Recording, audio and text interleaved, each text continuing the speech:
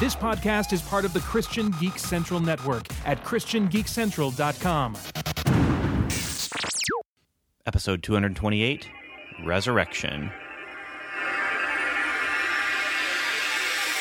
Welcome to the Strangers and Aliens podcast. Strangers.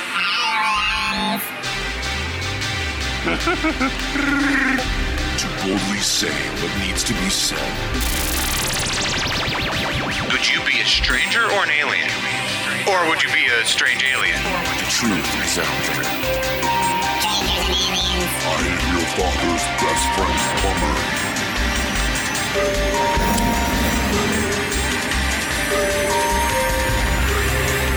Superman. Wonder Woman. Heroes. Villains. Captain Picard versus Captain Kirk. Do you think that there's room in sci-fi for God? The very first thing that God did was that he created something. So we have a creative God. This is Strangers and Aliens podcast.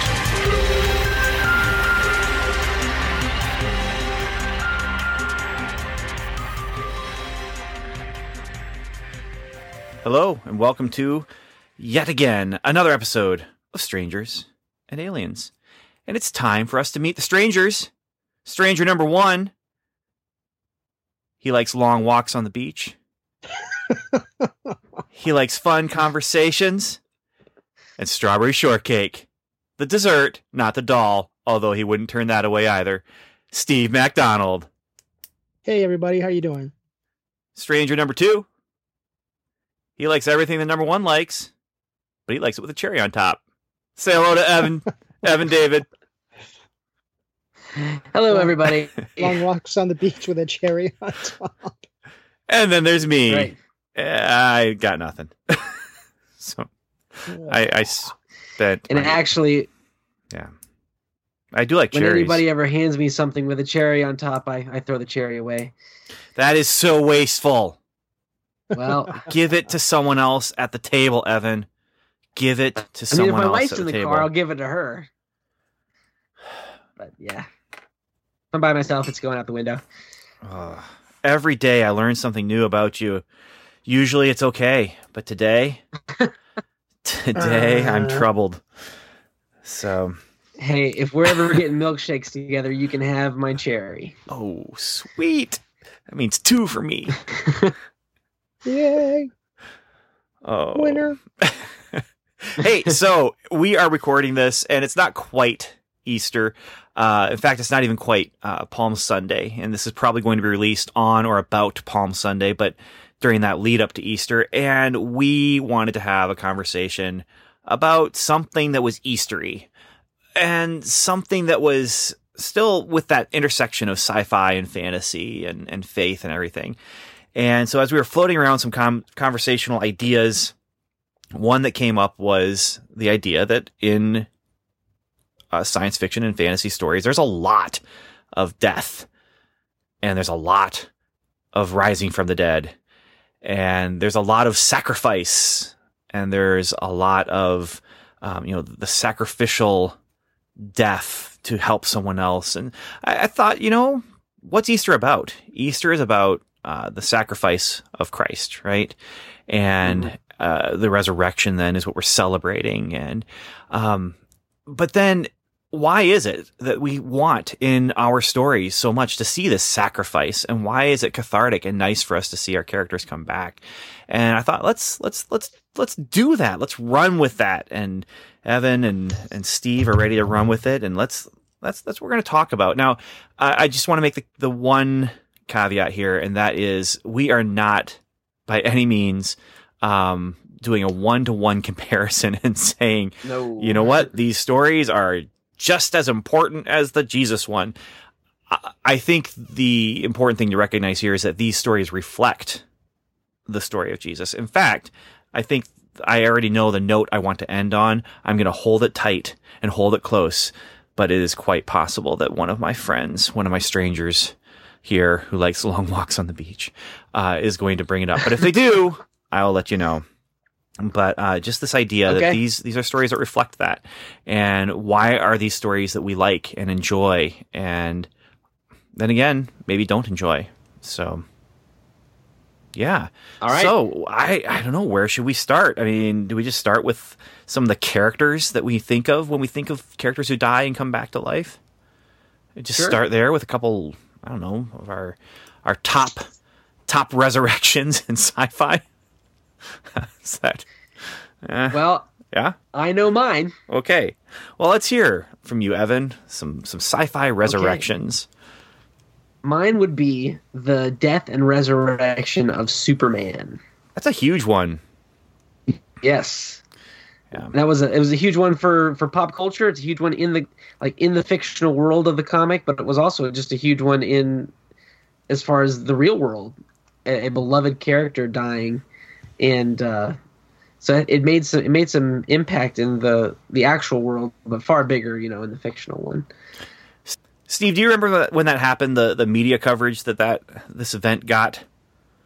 I remember it happening. I don't remember so much the media coverage. Oh, I do. So, I mean, they talked about it on my local news show.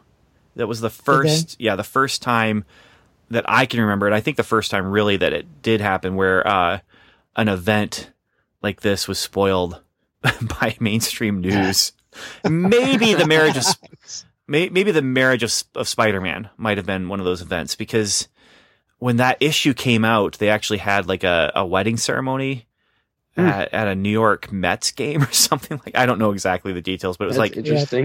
It was at a baseball game in the stadium before, or like during the seventh inning stretch or something like that, where they had this mock marriage of Peter Parker and Mary Jane. And yeah, so there's that got some big coverage. But Death of Superman, man, it was weird. And then it became that collector's item. So yeah, the armband. The armband that was in the poly bag. And yeah. So this one, I know we've talked about it a little bit before on the podcast. And Steve, you always talk about how you didn't necessarily like it because you knew that he's going to come back to life, after they killed him.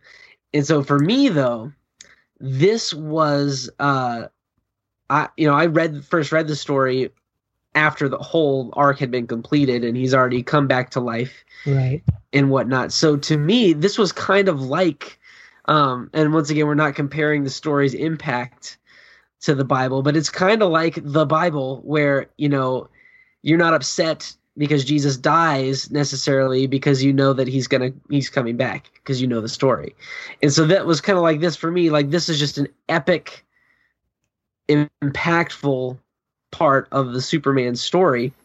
And it is epic and impactful because he sacrifices his life. He goes down hard protecting the, first of all Lois, second of all Metropolis, and third of all the entire planet. And he willingly goes down, and it's a bloody sacrifice.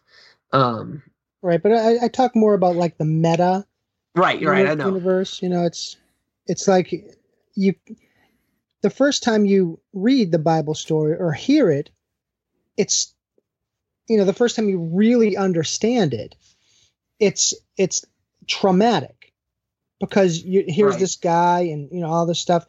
And then he dies, and you're like, wait a minute, what? Wait a minute, wasn't he God? I mean, how did that? Wait a minute, hold on. And it's visceral. You feel it, So that, coming into it now that we've read the story over and over again, it's like, yeah, but he comes back. Don't worry about it. It's sort of like, oh, okay, you sort of gloss over that part of it. But with the Superman thing, it was, on the heels of a lot of other stuff that we'll probably talk about, so I don't want to just, blurt them out. But so many other things that had already happened where heroes had died and come back, where you were just like, yeah, but he's going to come back. So it right. Completely, for me, a jaded, 25-year-old or whatever, I knew it was just one of those publicity stunts, trying to sell comic books type of a thing. So I was like, just not. I mean, it wasn't a thing for me. And it wasn't for me either. I was really into comics when that when it happened, and I was really not into this situation where I didn't care. I didn't care that Superman died. I knew he was going to come back. I was more intrigued when, before they actually brought him back, they had these 4 kind of other hymns, and so they had Steel, who kind of came and said, well, I'm going to be inspired by Superman and do what Superman does. Then you have Superboy, who was cloned from Superman, and then you have the Eradicator, who I'm not even sure, I can't remember the story that goes along with him. But so I ended up reading the novel. I read the novelization because I was more interested in just the whole thing and seeing how that all plays out with how does he come back, rather than the death. It just didn't capture me. But I do want to mention something, though, and this is something that I have to deal with every year.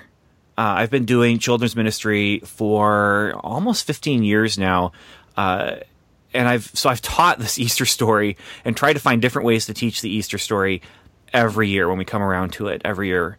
And I've written this Easter story a number of times as well in various Bible comics that I've worked on, because any Bible comic that I'm going to work on that has anything to do with Jesus is probably going to involve the death and resurrection. So I'm going to do, I did a whole series of things about the disciples, 12 stories in one volume, a book called The 12. And so every single one of them, it's like, okay, so the crucifixion is kind of the pivotal moment in this guy's life. So how do I do this 12 different people? And it was not the easiest thing to do. And I would say, Steve, you say the first time you encounter the story of Christ's death and resurrection, at first you're like, what? He died? I don't really think that happens too much. It might happen to a couple people here and there, but anyone who grows up in the church, from the point when they are like 3 and 4 years old, they're hearing this story at a point in time where they don't really understand death. And then by the time they are understanding death, the story has been taught to them 3 and 4 times. And so they know the resurrection before they really know what death truly means and the impact of what it is. And then the other thing is, we kind of, and this is again, I might be misinterpreting some things here, because I'm speaking for people that I haven't necessarily talked to. This is my interpretation, but because of the cultural penetration of Easter as an event, a cultural event, especially here, in like North America and in Europe, people who are not believers recognize the Easter story and know at least the vague idea, something about this guy who they say died and came back to life. And I really don't think there's too many people who come across the actual Easter story as a surprise and as a, at least not in this country. Yeah, right. But I'm talking about more when you realize the weight of it. But see, that's the trick then, is finding, okay, how do we, and this is what we go over every year, how do we create a situation where we can express and help guide someone into understanding the weight of it? And because it's so common, and it's one of the dangers of liturgy, honestly, is it losing its meaning and becoming habit. And, the Protestant church doesn't have a lot of liturgy.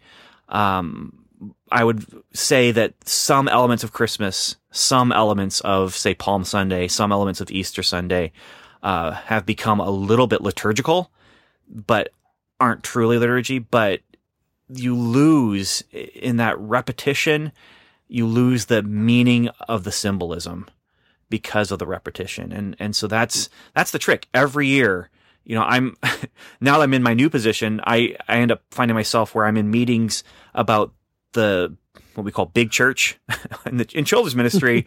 That's what we call where the adults go, big church. Right. And I find myself in meetings where we're having, trying to figure out how do we make this work and how do we show and present this stuff in a new way, but in a way that's going to still honor the real meaning and that. And then I'm also figuring it out on the children's side.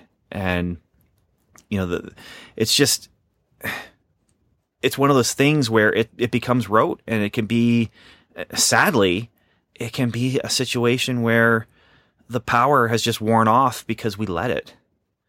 And Yeah. So anyway, that's one thing. The other thing I wanted to bring up is, Evan, you're saying you don't want to bring this resurrection of Superman, too much to say it's like the Bible, but at the same time, the Superman character at that moment when they did that situation with him became even more the Christ figure. Yeah, absolutely. Where he kind of already was a quote unquote Christ figure as far as sent from far to save the world, by his father. Yes. And then there's the Moses element too, where you could take the rocket ship as like a sci-fi basket in the Nile or whatever, to lead the people and that kind of thing. But once they did this death and resurrection thing, they cemented what everyone already kind of knew, is that, hey, this is a thinly veiled metaphor for a Christ figure. And he absolutely can be, and is used as such. You guys are talking about how this didn't really affect you. This was probably the first graphic novel I ever read. And it's the first, Superman graphic novel I ever read, and it totally impacted me, man. Because I didn't have any of that baggage or context or anything. This is just, to me, it feels a lot like what Jesus did. He knows what's asked of him, what he's called to, and he does it. And he's a hero, and he's unstoppable in what he's doing, and he's sacrificing his life. And this whole story arc is one of the few comic books, one of the handful that has actually made me cry. And it's especially when it's the funeral and all the side characters are reacting to Superman's death. And there's one part where Bibbo Babowski, do you guys know that character? He's the rough and tumble barkeeper guy. He's one of Superman's side characters. But anyway, he kneels down and he prays to God. He asks him, why wasn't it me that you took instead of him? Because he didn't deserve to die like that. And so that just got me all choked up. And there's a lot, if you go read it, there's a lot of similarities between, like Ben was saying, he's could be considered a Christ figure in fiction, a figure that points to Christ by the story that he takes place in. But for me, the Christ figure that he becomes is more the Christ figure that we need to become. And I don't see him as a symbol of Jesus. I see him reflecting what Jesus did in the way that we should be reflecting what Jesus did, in the way that he is doing what's right, and it means a sacrifice, and it means that he is going to leave these people behind because he's doing it for the people that he's leaving behind. Of course, he gets to resurrect, and that's the thing that's kind of unfair about certain characters in comics is they're able to die and come back. And I always wanted to do a story where someone confronts the X-Men and is just like, you don't get it. Us, when we die, we stay dead, but you guys keep coming back. And that would be like the actual like motivation for a villain, is just that he is so mad that those heroes die and keep coming back. But for the regular people, they die, they stay dead, and they die. Honestly, they die so that the story arc for the superheroes can have more depth. They're not even dying for their own story. They're dying for someone else's story. Yeah. I wish I had dug up this issue and did a little bit more research, but about 10 years ago, I think, Marvel Comics did a character, and it was like a 6-issue series, and it was a character that was going to die and stay dead. And that was the gist of it. I really wish I remember you talking about it and really liking it. What was it? And I loved that book and recommended it to me. I know, and now I've completely forgotten what it was. But I think it probably had death in the title or something, or time or something. But it showed this character, and he's a hero, and he's doing heroic things at the end of his life, and he knows he's going to die, and he's just at the end, and he's just like living out that last bit. But what do? Do you just sit back and just watch TV, or the movies you never saw, or trying to do your bucket list, or do you go out and try to change the world? Here's what it is: 1 month to live. 1 Month to Live. 1 Month to Live. Yeah. It was about a superhero who had a terminal disease, terminal cancer, and yeah, the tagline was, "What would you do with 1 month to change the world?" Yeah. What was the name of the hero? Dennis. I don't see a hero name for him. Dennis Sykes. I don't know. I want to look it up because it was one of those things where I was like, if they do this, then it's going to be like a really cool concept because it just doesn't happen.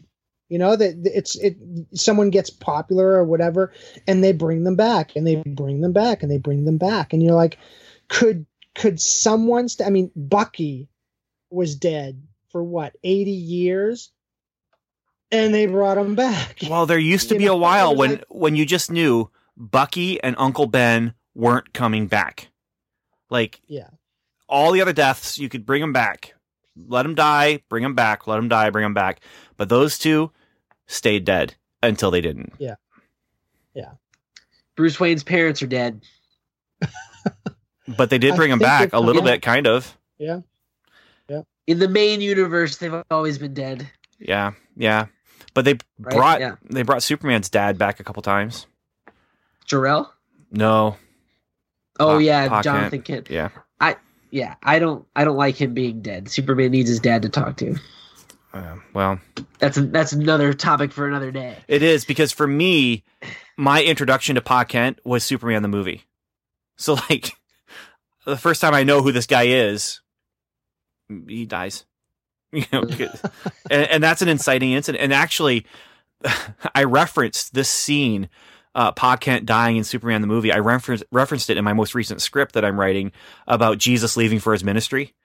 And because it's possible Joseph had died before Jesus left for his ministry. It's more than likely that Joseph had died because of the way things worked out with his mom and his brothers in the other situations where they show up with Jesus. And then at the end, on the cross, when Jesus is saying, "John, this is your mother, you know, woman, this is your son," and basically says, "Dude, take care of my mom." And it's more than likely because Joseph had been dead for a while. And also with Joseph being dead, when Jesus leaves for his ministry, that makes it even worse that he's leaving, because as the oldest boy, he would have been the one to take over and to take care of their mother and take care of the business. But of course he was taking care of his father's business, not his earthly father's business. And anyway, the scene when Clark Kent leaves Ma Kent behind, always, whenever I come across Jesus leaving, you know, to go on the ministry, when I write the scene, it's not a biblical scene, but it's something that happened. He had to leave, you know, to go and do all these things. When I write the scene, I just think of Clark Kent walking across the wheat field with Ma behind, and the beautiful, beautiful, beautiful John Williams music playing. Now, I know you hate the Smallville parts of Superman the movie, Evan. So I don't expect you. Hate is a strong word. See, I grew up and I'm reading all these stories, and every third issue, Superman is back looking over those same wheat fields, but talking to his dad about life and asking for his advice, which I really relate to. Well, and Lois and Clark too. Wasn't his father alive in Lois and Clark, the show? Yes. That was copying the comics of that time where he's still alive. Yeah, and that was a cool element where he would go home to mom and dad, and it was eat pie. Yeah, yep. That was a cool element. Actually, I remember more of that stuff than I do of supervillains and Lois in that show. I remember the stuff of him going home to his parents. So I don't know that way. I tried revisiting Lois and Clark. I had a very difficult time revisiting it because I was thinking, oh, maybe this is something I could go through it with my wife. You know, she used to like this show. She liked the romance stuff and watched it with her mom and her sister, you know, Sunday nights. And I used to watch it because of Superman.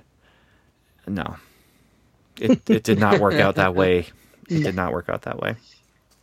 So let's put it this way. There's a villain in the 4th season called the Wedding Destroyer. That's the villain's name. Wow, that's really specific. Is he comic Yes, and accurate? now we what? Is he comic accurate? That's a terrible, terrible situation there. Oh, why would they do that? So I don't know. So anyway, what's back on topic? You guys have any other characters? Yeah, I can remember one of the first resurrections in fiction where I was actually able to, as a young kid, put together that they were kind of maybe referencing Jesus, and that's E.T.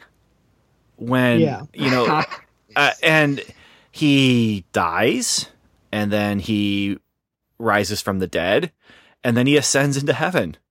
Like it's, I mean, it's the Jesus story with added bike chases, and Yes. but I actually was able to kind of put that together myself as a kid. Not the first time I saw it, not when it first was out in theaters. It was probably when either it was a second run thing or it was on TV. But I remember So you didn't learn it through the Simpsons episode where the pastor is talking about No, there's a Simpsons episode like that. yeah, I need to find that Simpsons I remember episode. another visitor from another place who came down to Earth and changed people's lives and then went back up. And his name was E.T. Okay. And it was like a slap in the face, but Well, but that's they didn't do it irreverently. It was just kind of odd that it was a pastor actually saying it. well, you know what it reminds me of is just weak connections that Christian sci-fi fans make. Yes. Yeah. Yeah. But as a child, I'm watching this and I am thinking, wait a minute, what's this mean? Because this is really similar to this other thing that's real. And what's it trying to say? And what is it? And I remember just trying to piece together the ideas that were coming out of this movie. And so, when I first saw the movie, it just touched me because I wanted to be Elliot. And I had a pet that had, recently been put to sleep and that kind of thing. And, to me, I'm just, his friend is dead and now he's all alone. And, and I didn't have lots of friends. And anyway, I wanted to be Elliot. I wanted to have a friend who could make my bike fly. And, but then later on, it was one of those first things where it's realizing, they do that. They're actually doing that in this story that's not a Christian story. It's not a, it's not a Narnia book. It's not a, Hanna-Barbera time traveling children story. It's actually somebody. I love those. Yeah. So E.T. was one of the first for me where I realized there can be some deeper ideas, even if they aren't necessarily true, or even if they're not necessarily actually trying to say what the real story about Christ is saying about sin and sacrifice and that. But yeah, E.T. the extraterrestrial. Yeah. Wow. You got one, Steve?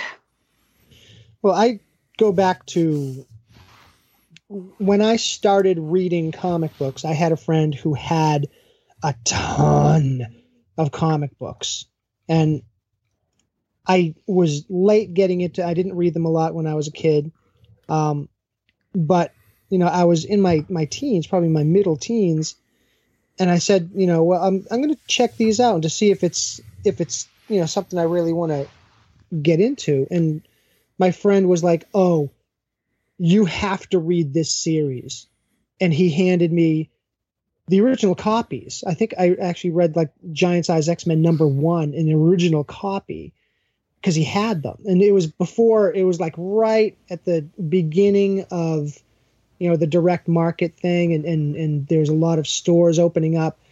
So it was right at the beginning of that. So people didn't really have the concept of bagging and boarding every single thing and all that stuff. So he just handed me like, 100 issues or so of the X-Men.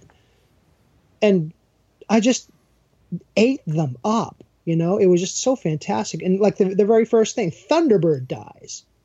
and you're like, oh well, no big deal. It was just like, you know, one guy. And then, you know, like things happen and things are happening, et cetera, et cetera. And then, you know, Jean Grey goes through her transformation and she's Phoenix. And you're like, what? I mean, this is the first time. I mean, I was like, you know, I had some Star Wars comics and a couple of Spider-Man or something like that. But this is the first time I was getting into like a narrative and a serial, a drama. And I was getting like, you know, 100 of them at once. So it's not like I had to wait a month. So I'm reading through these issues, and you know, John Byrne starts to draw the comic book, and as much as I like other artists, John Byrne really the realism that he put into his stuff, as much as you can do realism with superheroes, but the technical aspects of his art really started to grab me, and you know, I'm a teenager, and these characters are beautiful. I mean, you know, Jean Grey and Aurora, and you know, they're drawing me in because they're drawn so well. And even the male characters, they're drawn in such a way that, you know, you sort of wanted to be strong like Wolverine, you know, and because you could see him. He wasn't the cartoon character that he was when like Dave Cockrum and other people like that would draw him. And not that that's a bad thing. They have great styles too. John Byrne just really pulled me in. And, you know, I started to really get into these real, you know, these characters as if they were real people almost. I wasn't deluded or anything like that. It just, you know, just like when you binge watch something, whatever, you know, you really start to get into these characters' heads. And then issue 137, you know, it's Jean Grey is going through this thing and she does this awful thing, and you're like, oh wow, that's really bad, but you don't get the weight of it until issue 137, or where the Shi'ar come down and they say she's done this awful, terrible thing. She's killed millions of sentient beings. No, they're not human beings. They're not people like, you know, that are people, but this is a universal, community that they have now. And the Shi'ar say these were people just like other people. And there were millions of them. And all of a sudden you realize she's a mass murderer, you know, and she did it because she was hungry. And you're just sort of like, wait a minute, what? And you're realizing this character has to pay for her crimes. And she goes through this thing where you can tell that she's repentant and that she wants to atone for it, but you're like, you're feeling it with her, you know, you're like, wow, this is really tough. And then she says, I'll limit myself and just be Marvel Girl.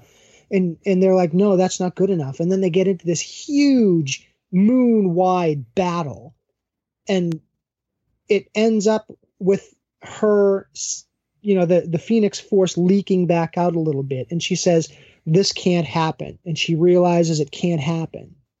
So she turns a weapon on herself and sacrifices herself. You know, a lot of people could say, well, suicide and et cetera, et cetera. But the thing is, at that point, she realized that there was a dual aspect of her character. And there was that part that believed she was Jean Grey and that part that believed she was Phoenix. And the part that believed she was Jean Grey did the only thing that she could do and destroy the part that was Phoenix. And it just happens to be in the same body. So, you know, she dies. And after that, I remember, I'm like, issue 138, it's like, you know, Cyclops leaves the team and Kitty Pryde joins the team, and issue 139. And you're just like, yeah, almost like you're just flipping them. You know, you're like, wait a minute, what just happened? And you want to keep reading because you want to see the impact and stuff like that. But as a kid, it was like I was feeling this character's death, and it was weird for me. And, you know, then it goes through the what do you call it? The echoes from the future, the future past thing. Well, Days of Future Past. Days of Future Past. And, then it starts to ramp up, and then you get, other things happening, and it became a different team. John Byrne left, and it became its own other thing. And I would say up until about issue 200, it really had a wild narrative to the whole thing that was amazing. And we can talk about what happened after 200 at a different time if you want. But, I followed it up until that time, and it still was that impact of her death, her dying. And until you have this comic book that came out called Phoenix, The Untold Story.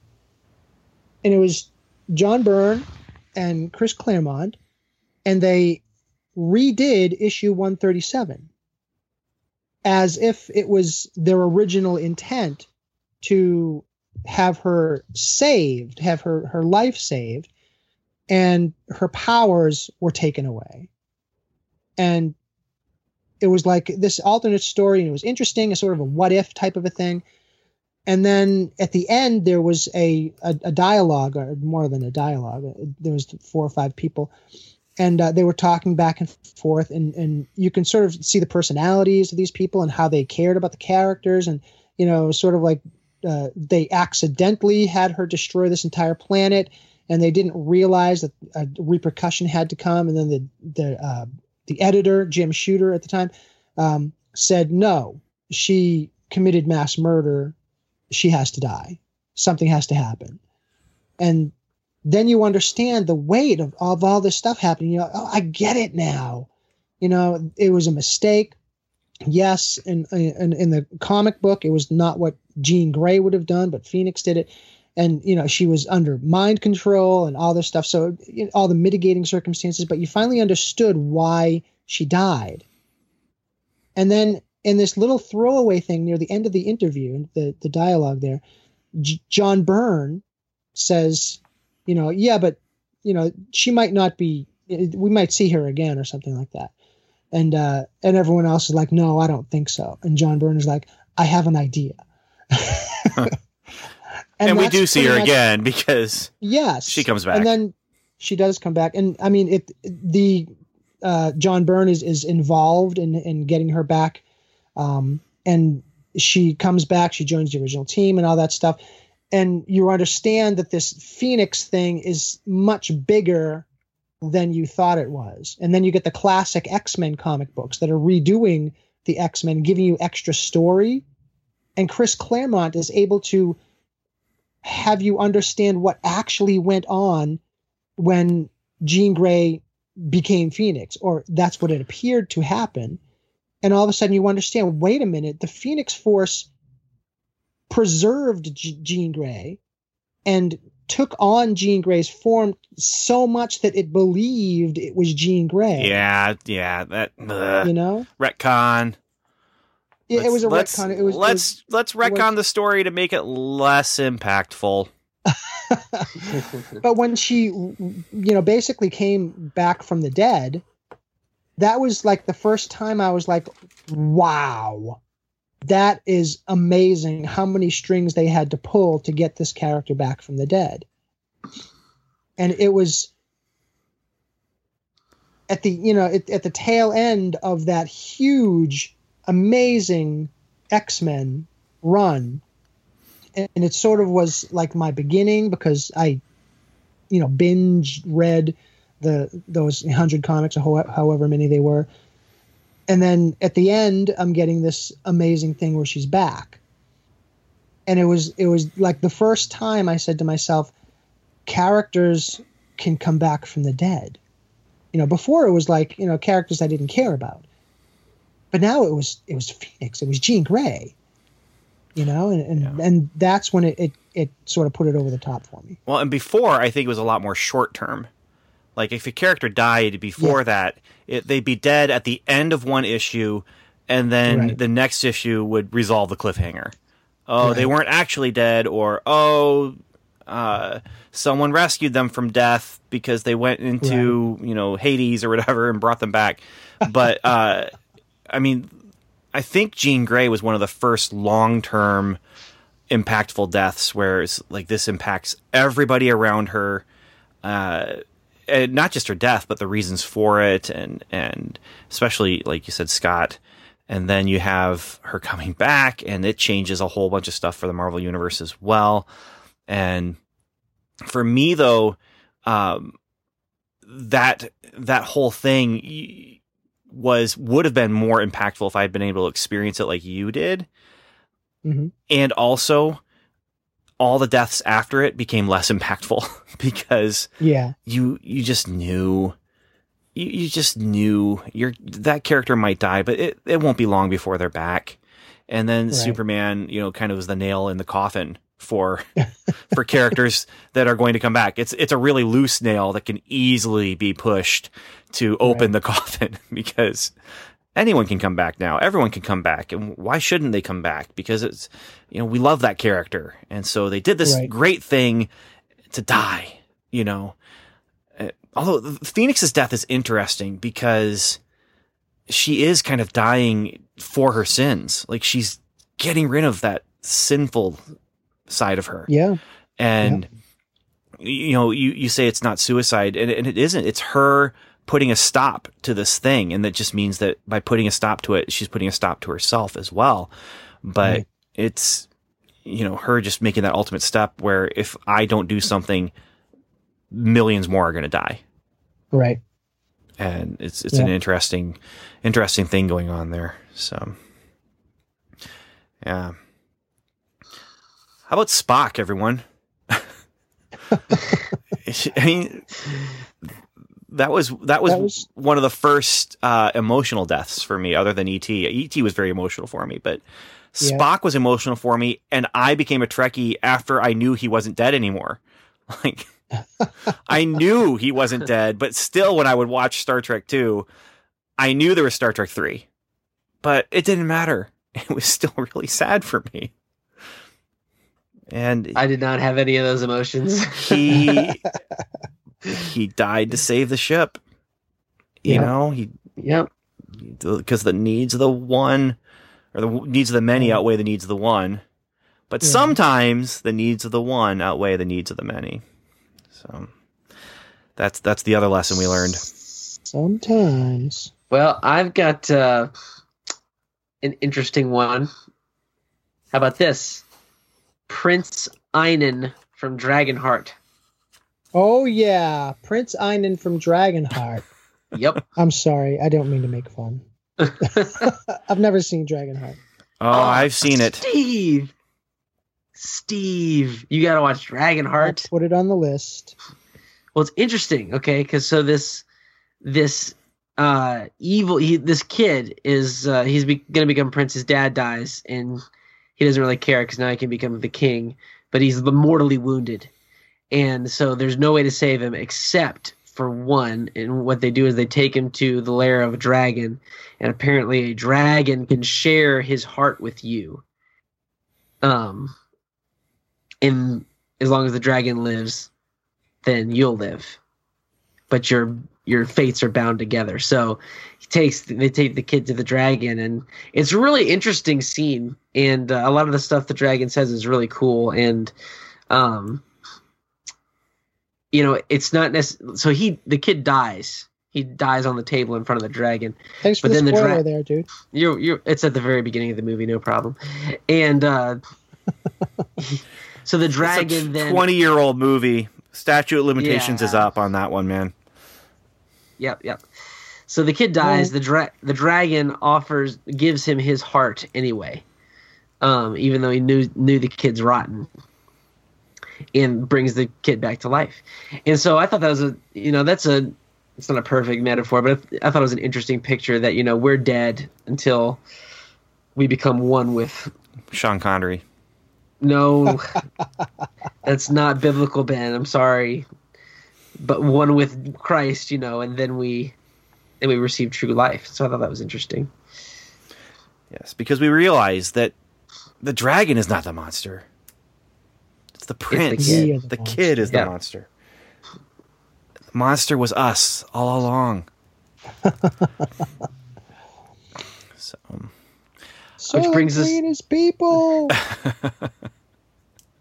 I mean, there's lots of resurrections and sacrifice. I mean, you got the Iron Giant, which I just recently rewatched with my kids. I mean, that's a big old, hey, I'm going to die for other people, but then I'm going to come back to life. Yep. I love that movie. I love that movie. How about, well, there's not, I was going to say this isn't really a sacrifice, but I've got Snow White on my list. She dies and comes back to life. What about Zordon from the new Power Rangers movie then? Yeah, what about Zordon? Hey, that actually is a surprisingly well done sacrifice. I kind of saw it coming a little bit, but at the same time, it actually was a character driven moment and a character arc moment. And I'm thinking to myself, they did this in this movie. Yeah. Not too shabby. Not too shabby. Thank you, Dr. Seinstein. What about so this was a neat one I thought was Meg from Hercules, the Disney version, where she dies and then Hercules has to go down, like you were saying, go down to Hades to go get her. And he actually has to talk to Hades, and Hades is like, you can get her out of there. I'll give you permission, but you got to jump in to, into the river of death to go get her.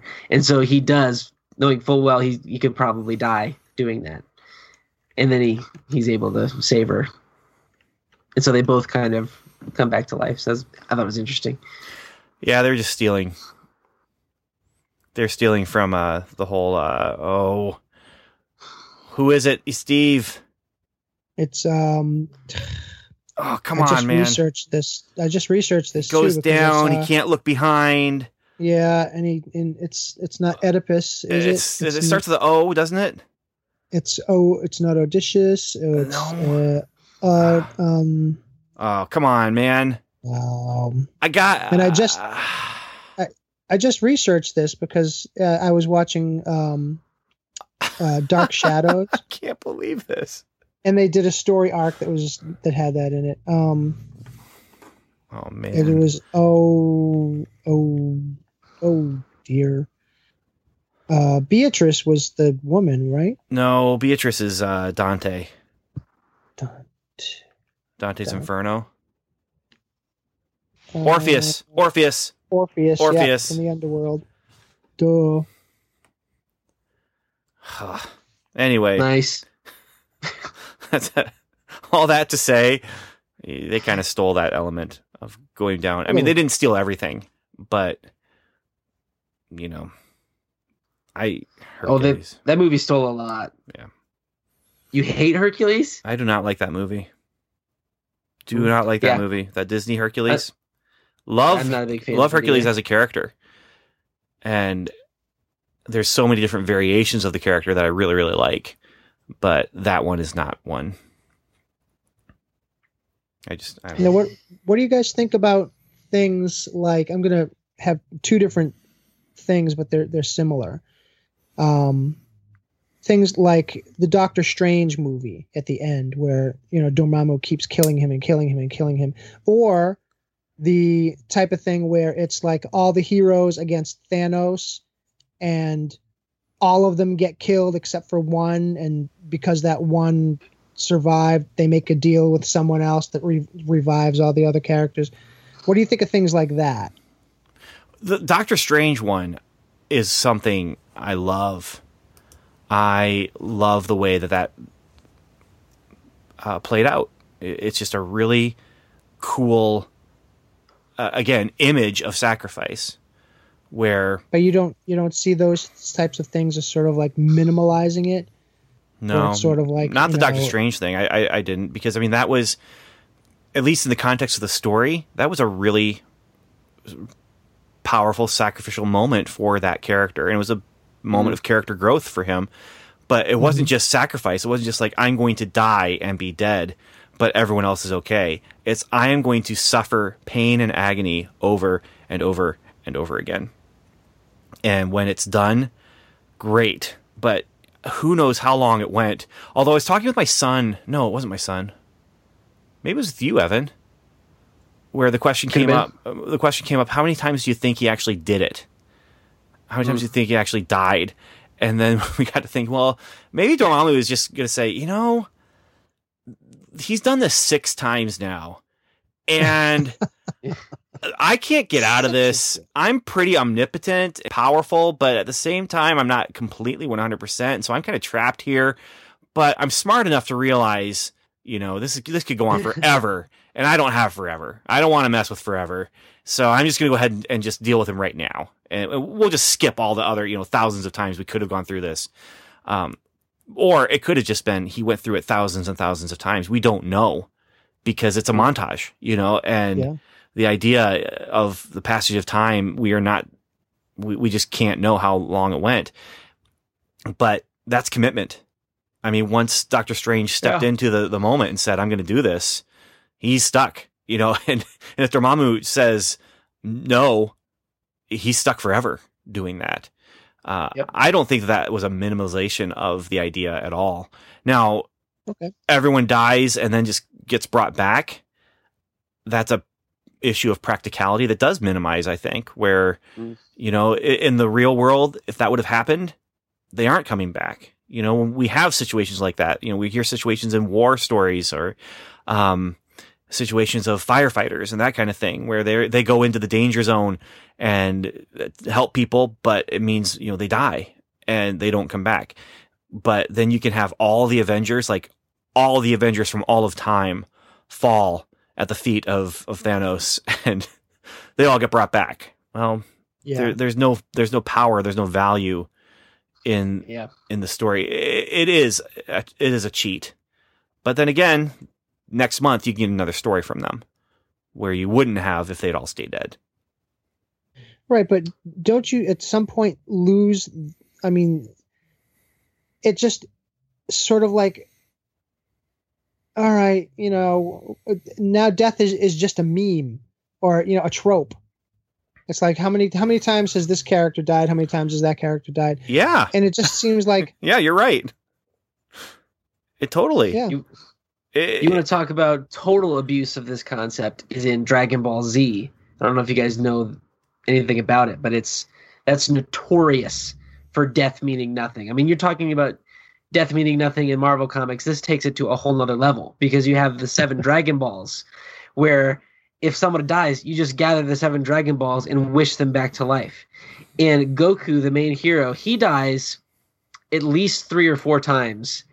And at one point he dies and they've gathered the Dragon Balls and they're going to bring him back. And he, not only this, but they're able to communicate with him because in that show, death or the afterlife is basically just another dimension. So he's able to communicate back and forth from the other dimension. And he's basically just saying, hey guys, I think I'm just going to stay dead this time. Yeah. Use your wish for something else. Because he's like, yeah, I keep every time I come back to life, I keep drawing bigger and badder bad guys to the earth to destroy it. So I'm just gonna stay dead, and we'll talk, and I'll see you guys when you get up here. And then eventually they wish him back to life anyway. Yeah, so, that's an abuse. That's an abuse. I mean, it's sort of like video games. Yeah, where it's like yep. I died, I got killed. I have 2 more lives.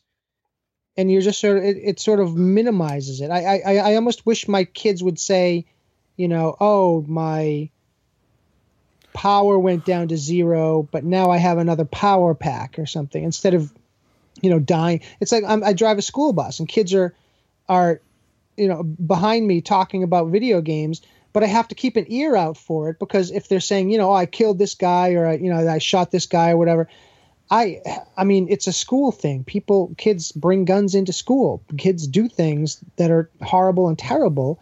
And then some kids just go home and play a video game. And the video games minimize it to a point where it's sort of like, now I have to be on my guard for just kids talking about video game stuff. And it's at some point I don't like that minimalization of it. I remember my parents having an issue with that where we would always talk about, Pac-Man. I just died. Yeah. And it was always how many lives do you have left, that kind of thing. Right. And if you think about it, though, like it can be really morbid, you know, like, okay, well, Mario just died trying to save the princess. That was a heroic death. And game over. You know, it's just done. And you can't ever play again. Because that'd be an awesome game. What I don't like is sometimes the kids will be in a place where their character can't do anything. And one will say, oh, just kill yourself. Yeah. And I'm like, that's horrible. You know, why would you say that? How could those words come out of your mouth through your brain and not have a visceral reaction to it? Not say to yourself, wow, this is a horrible, terrible thing that has to happen right here. Yeah, you know? well, and, I mean, we're talking about two different levels of minimalization, because there is the real world level of it where we're saying just seeing these things and experiencing these fake things minimalizes it. And I think it does to an extent. And then there's also the fact that we get hardened to it in our stories. Like we've said, you know, after the death of Superman and his return, guess what? We just knew anyone who dies is now not going to stay dead. They brought back Bucky after that. I mean, come on. That was one constant that he stayed dead. And then it turns out, nope, he wasn't even dead at all, you know? And, and so it minimalizes the impact of the stories unless you're reading something that is not about a, intellectual property that is going to be on Underoos. Let's say, if the character is not an action figure or poster or, you know, something, you know, a video game star or something like that, or a movie, the character might not come back because they're just nothing. And so there's some small impact in that, but there is absolutely no impact in the death of any major character ever again. Now, they did do a good job of keeping Human Torch dead for a long, long time, but I'm not sure. 12 issues. Didn't they? Well, was it that long? It was, or that short, I should say. It was that short. Yeah. Oh, I thought he stayed dead longer than that. Because I got the issues, and it was like, you know, the death, you know, someone will die, or the death or whatever, and I was just reading it and going like, no, he's not. Well, I figured he would come back, but I didn't realize it was that short. I thought they had kept him dead for a longer time than that. No, that's a whole year. That's not very long. Year. I know, but okay, well. But at the same time, I bought the issues so my son could read them. He's 15 now, but it was a couple years ago, and I was like hoping that he would stay dead. You know, and not because I don't like the Human Torch. I think his character is pretty cool. But because if they're going to kill someone and they're going to hype it and they're going to have this big thing around it, just keep him dead. You know, you can do that. It's okay. You know, put him in the hall of, you know, the Hall of Fame for characters and say, you know what? He's not making any more albums. He's not making any more books or whatever, you know, whatever the thing is, just have it done. And the character and, you know, everyone else can just say, you know, let's do this. You know, I can't do it. Hey, remember what the Human Torch did when he was faced against the thing and he knew he was going to die? We're going to do this now, you know, and just have that type of a thing. You have nothing like that. No character where you can say, remember the sacrifice he gave, except for that guy who apparently has no name. And yeah, Uncle Ben or I Can Do It Man or something. 14 issues. You're right. Good grief. I thought that's how out of it I am with mainstream Marvel right now, though, is I didn't know he came back. Now, I will say television does this better. I mean, on television, when a character dies, they generally speaking stay dead. Yes. You know, like I remember Lost. Unless you're watching the CW. Well, I don't know about that, but I remember Lost had some pretty impactful deaths, and I was hoping they'd come back because I'm like, I want to see Charlie again. You know, I want to hear him sing. You all, everybody. You know, that was a sad death. That was a really sad death. Yeah, and he didn't come back. But then you have, I mean, there's lots of ways you can cheat death, and you have cloning, but you also have new characters. And man, I'm not going to get into spoilers, but Agents of S.H.I.E.L.D., there's been some people dying on that show that show up again, and they show up in a different way. And there's at least one actor on that show who it's really, really neat because he gets to play his same character, but like as 3 different people. And it's really kind of fun to watch him do it. But Coulson, I mean, Agents of S.H.I.E.L.D. exists because Coulson died a somewhat meaningless death. I thought he went to Tahiti. Exactly. And then they bring him back for the show. And the mystery of the first season is how is he back? And he doesn't even know. And his death wasn't meaningless? Somewhat meaningless when it happened. That they gave meaning by lies from Nick Fury. Yeah. Nick Fury lied to make Coulson's death more impactful to Tony Stark. So Nick Fury was adding meaning to the death to get people's rears in gear so they would actually go and save the world. You know, I always wanted to see Coulson and Fury to come together and Coulson take Fury to task for ruining his Captain America card collection. Well, he does take Nick Fury to task, but not for that. Well, I know, but I mean the card collection. I think there were other bigger issues to deal with first. On his mind. Yeah. I guess. The card collection maybe was off camera. Yeah. I think that's probably more of a passive-aggressive thing where Nick Fury visits him on the bus, their old ship, their old plane, and it's like, nice office you got here. I see you got your collection. And Coulson's just like, well, not all of it. And Nick Fury's just, oh. And then they play the sad trombone. Mwah, mwah. Nice. Yep. And just think, they could have had me writing for that show because that scene would have been brilliant. Just brilliant. Their loss.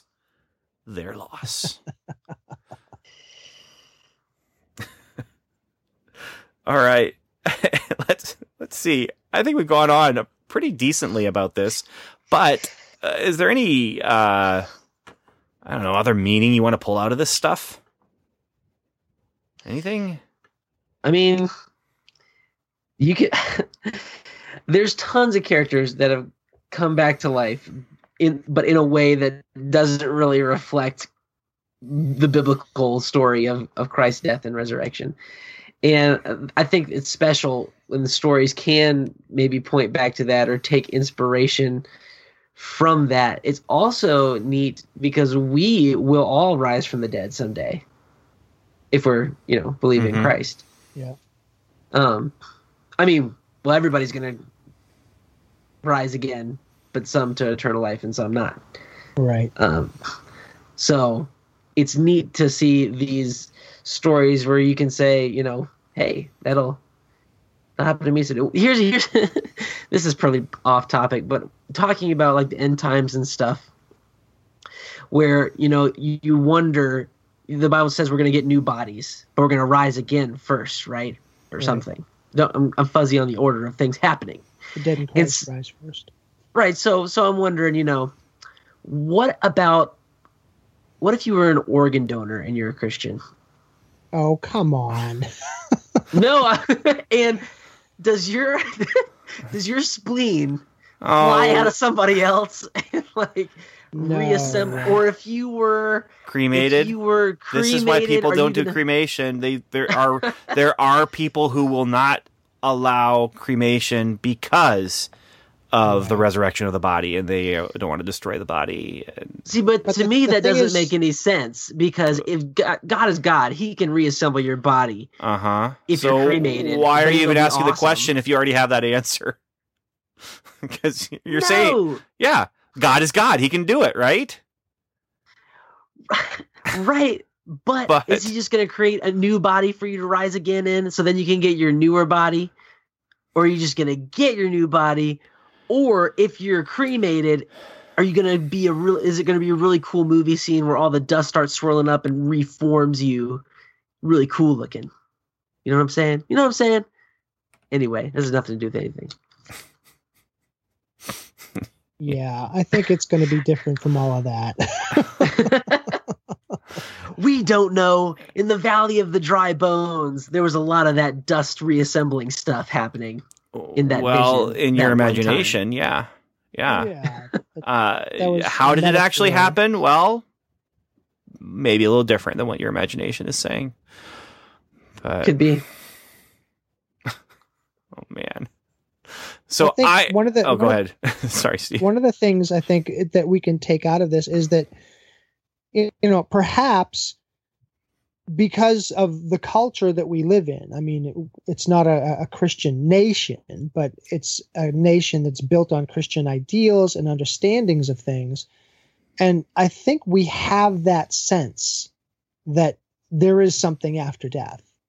So, even atheists or whatever, you could biblically talk about, they're suppressing the truth and unrighteousness. But at least for the most part, because we live in this culture, you have that sense that there's something after death.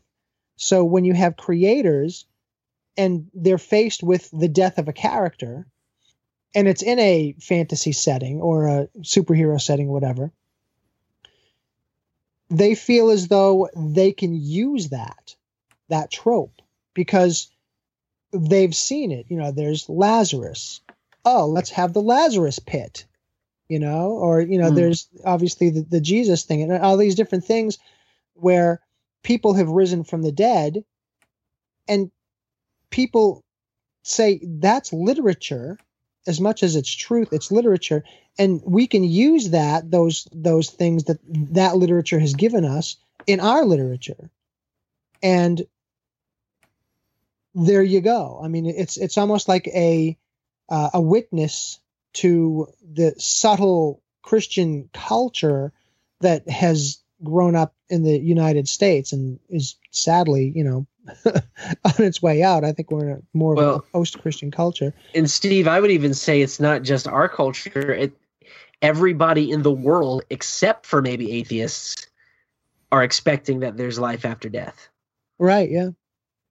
Yeah. But I think a lot of those religions have taken their ideas, some of them, especially like the life after death stuff, and hell and things like that, afterlife, afterworld places, afterlife places from the Christian concept.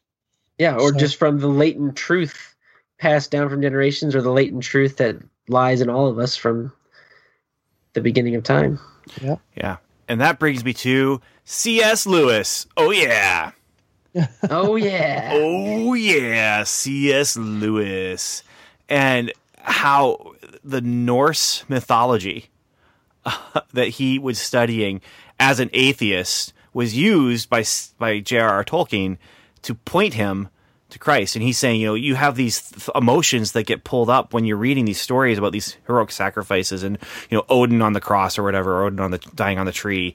But what if that's because it's actually coming through a filter of the pagan, but it's truth coming through the pagan filter, and it's resounding with you because there is this echo of truth there. And I think that's part of why these stories are meant to be impactful. They lose impact, like I said, with the liturgy. Here our liturgy of fiction, we have it happen so much where characters die and come back. But I think that there is an element where we're saying, like you guys said, I mean, we believe in this. There's more to life than life. And, the atheist would say, well, you just have to believe that because you can't face the meaninglessness of it. You can't stare into the abyss, because it's just this yawning nothingness, and that's too much to handle. So humanity must find something else to latch onto. But, the Christian, we say it's because there's truth there. And, Christ's resurrection is something that gives hope and points to the future for us. It's not just, oh, hey, it's cool, but it is a picture for us to see, what actually is going to happen. And he comes back. We were laughing about your spleen thing or whatever, Evan, but Christ in his new body, his resurrected body, had the scars, still there, and he ate, and so there's some interesting things to say. We are not just facing a spiritual resurrection; it is a bodily resurrection that we will experience, and I think we will eat in heaven. I believe that, and anyway. It just everything points back to C.S. Lewis for me right now. So I shouldn't say right now. It has for a very long time in my life pointed back to him. But just this idea of how pagan myths were used by J.R.R. Tolkien and other friends to say, hey, why do these things affect you the way they do? Well, the reason is because something is resounding with you, whether it's truth that's coming through this filter of the pagan mind, or whether it's, a broken clock being right twice a day, where these pagan myths are, not necessarily pointing to truth, but they're stirring up truth within you. And you see, just, it's written on our hearts. Romans says that, that we know these things because it's written on our hearts, and there's no excuse. Nature expresses these things, and there's no excuse for anyone. And so maybe those pagan myths are just stirring up those things inside that are just built into the human psyche. But anyway, back to C.S. Lewis. It always goes back to him. So was that the note you wanted to end on, Ben? Yeah. Yep. I was certain someone was going to go to myths, and we kind of went there with Hercules, but it was Hercules Disney. That's not gonna. No. We almost mythed it. Wah, wah. All right. Well, that being said, I think we are done. Final words. What are your final words, gentlemen? Any final words? Well, my final. Bueller. Go ahead, Steve. No, go ahead. You first. Well, like we're talking about, this is awesome stuff because it points us back to Christ and his resurrection, which we're going to be celebrating. Not that we should celebrate it every day, but we're going to take some special time to celebrate it at Easter. And Christ's resurrection means that, that's hope for us, that we will rise someday, because, Paul says, if Christ did not rise, then your faith is worthless. Yep. So we've got a worthwhile faith because we will rise again, even if you are destroyed utterly by an oxygen destroyer. And then chances are, I don't know what that is. And then you come back to life. That's right. In 1984 or 85. Yeah. Yep. And then are thrown into a volcano. If you believe in Christ, you will rise again. Yeah. So, I'm mixing my metaphors. Wow. Here. Are you ever? So, yeah. Point is, believe in Christ, you will rise again. There you So go. you can have a final word and a final point. I didn't know that. There it is. I got All I'm saying. Yeah. I got a final point. Yeah? Yeah. My final point is this. As you are going into Easter, or going into, if you're listening to this outside of the Easter season, you're going to be hearing a lot of things you've heard before. You're going to be hearing a lot of things you've heard before. You're going to be listening to sermons about the resurrection. You're going to be listening to people talking about stuff like what we're talking about right now. And my encouragement to you, and my challenge to you, I'm going to challenge you listeners right now, as you...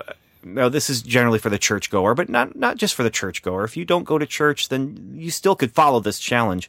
But as you're going into this season, and as you go into these liturgical seasons, for those of you who do, who are Lutherans or Catholic or whatever, and who do more of the liturgy, the regular liturgy, find something new to latch onto. Listen carefully and listen for things that strike you in a new way, or listen for old things where you can find some new nugget.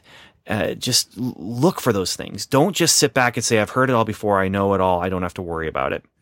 What I try and do anytime I teach about something that I've taught about many, many times is to find something within that is something new and that is not just, oh, I've heard this story a billion times. I know exactly what this means.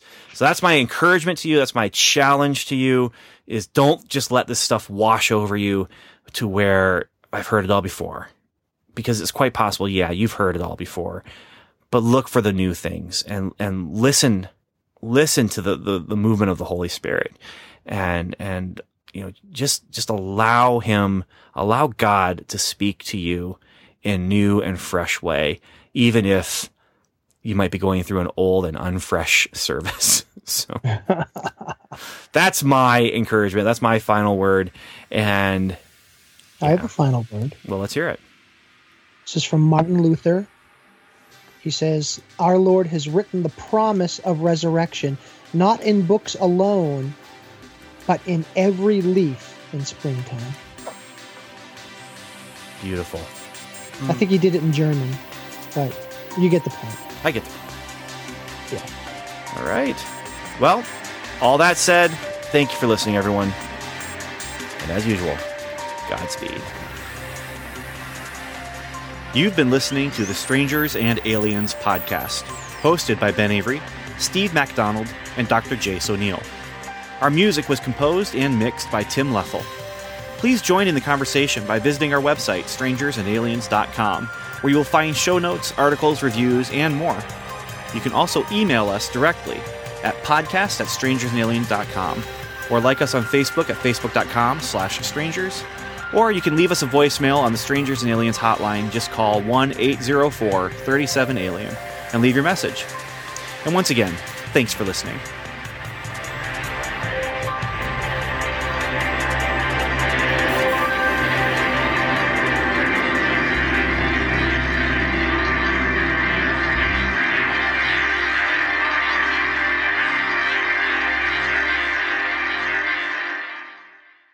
That is so wasteful.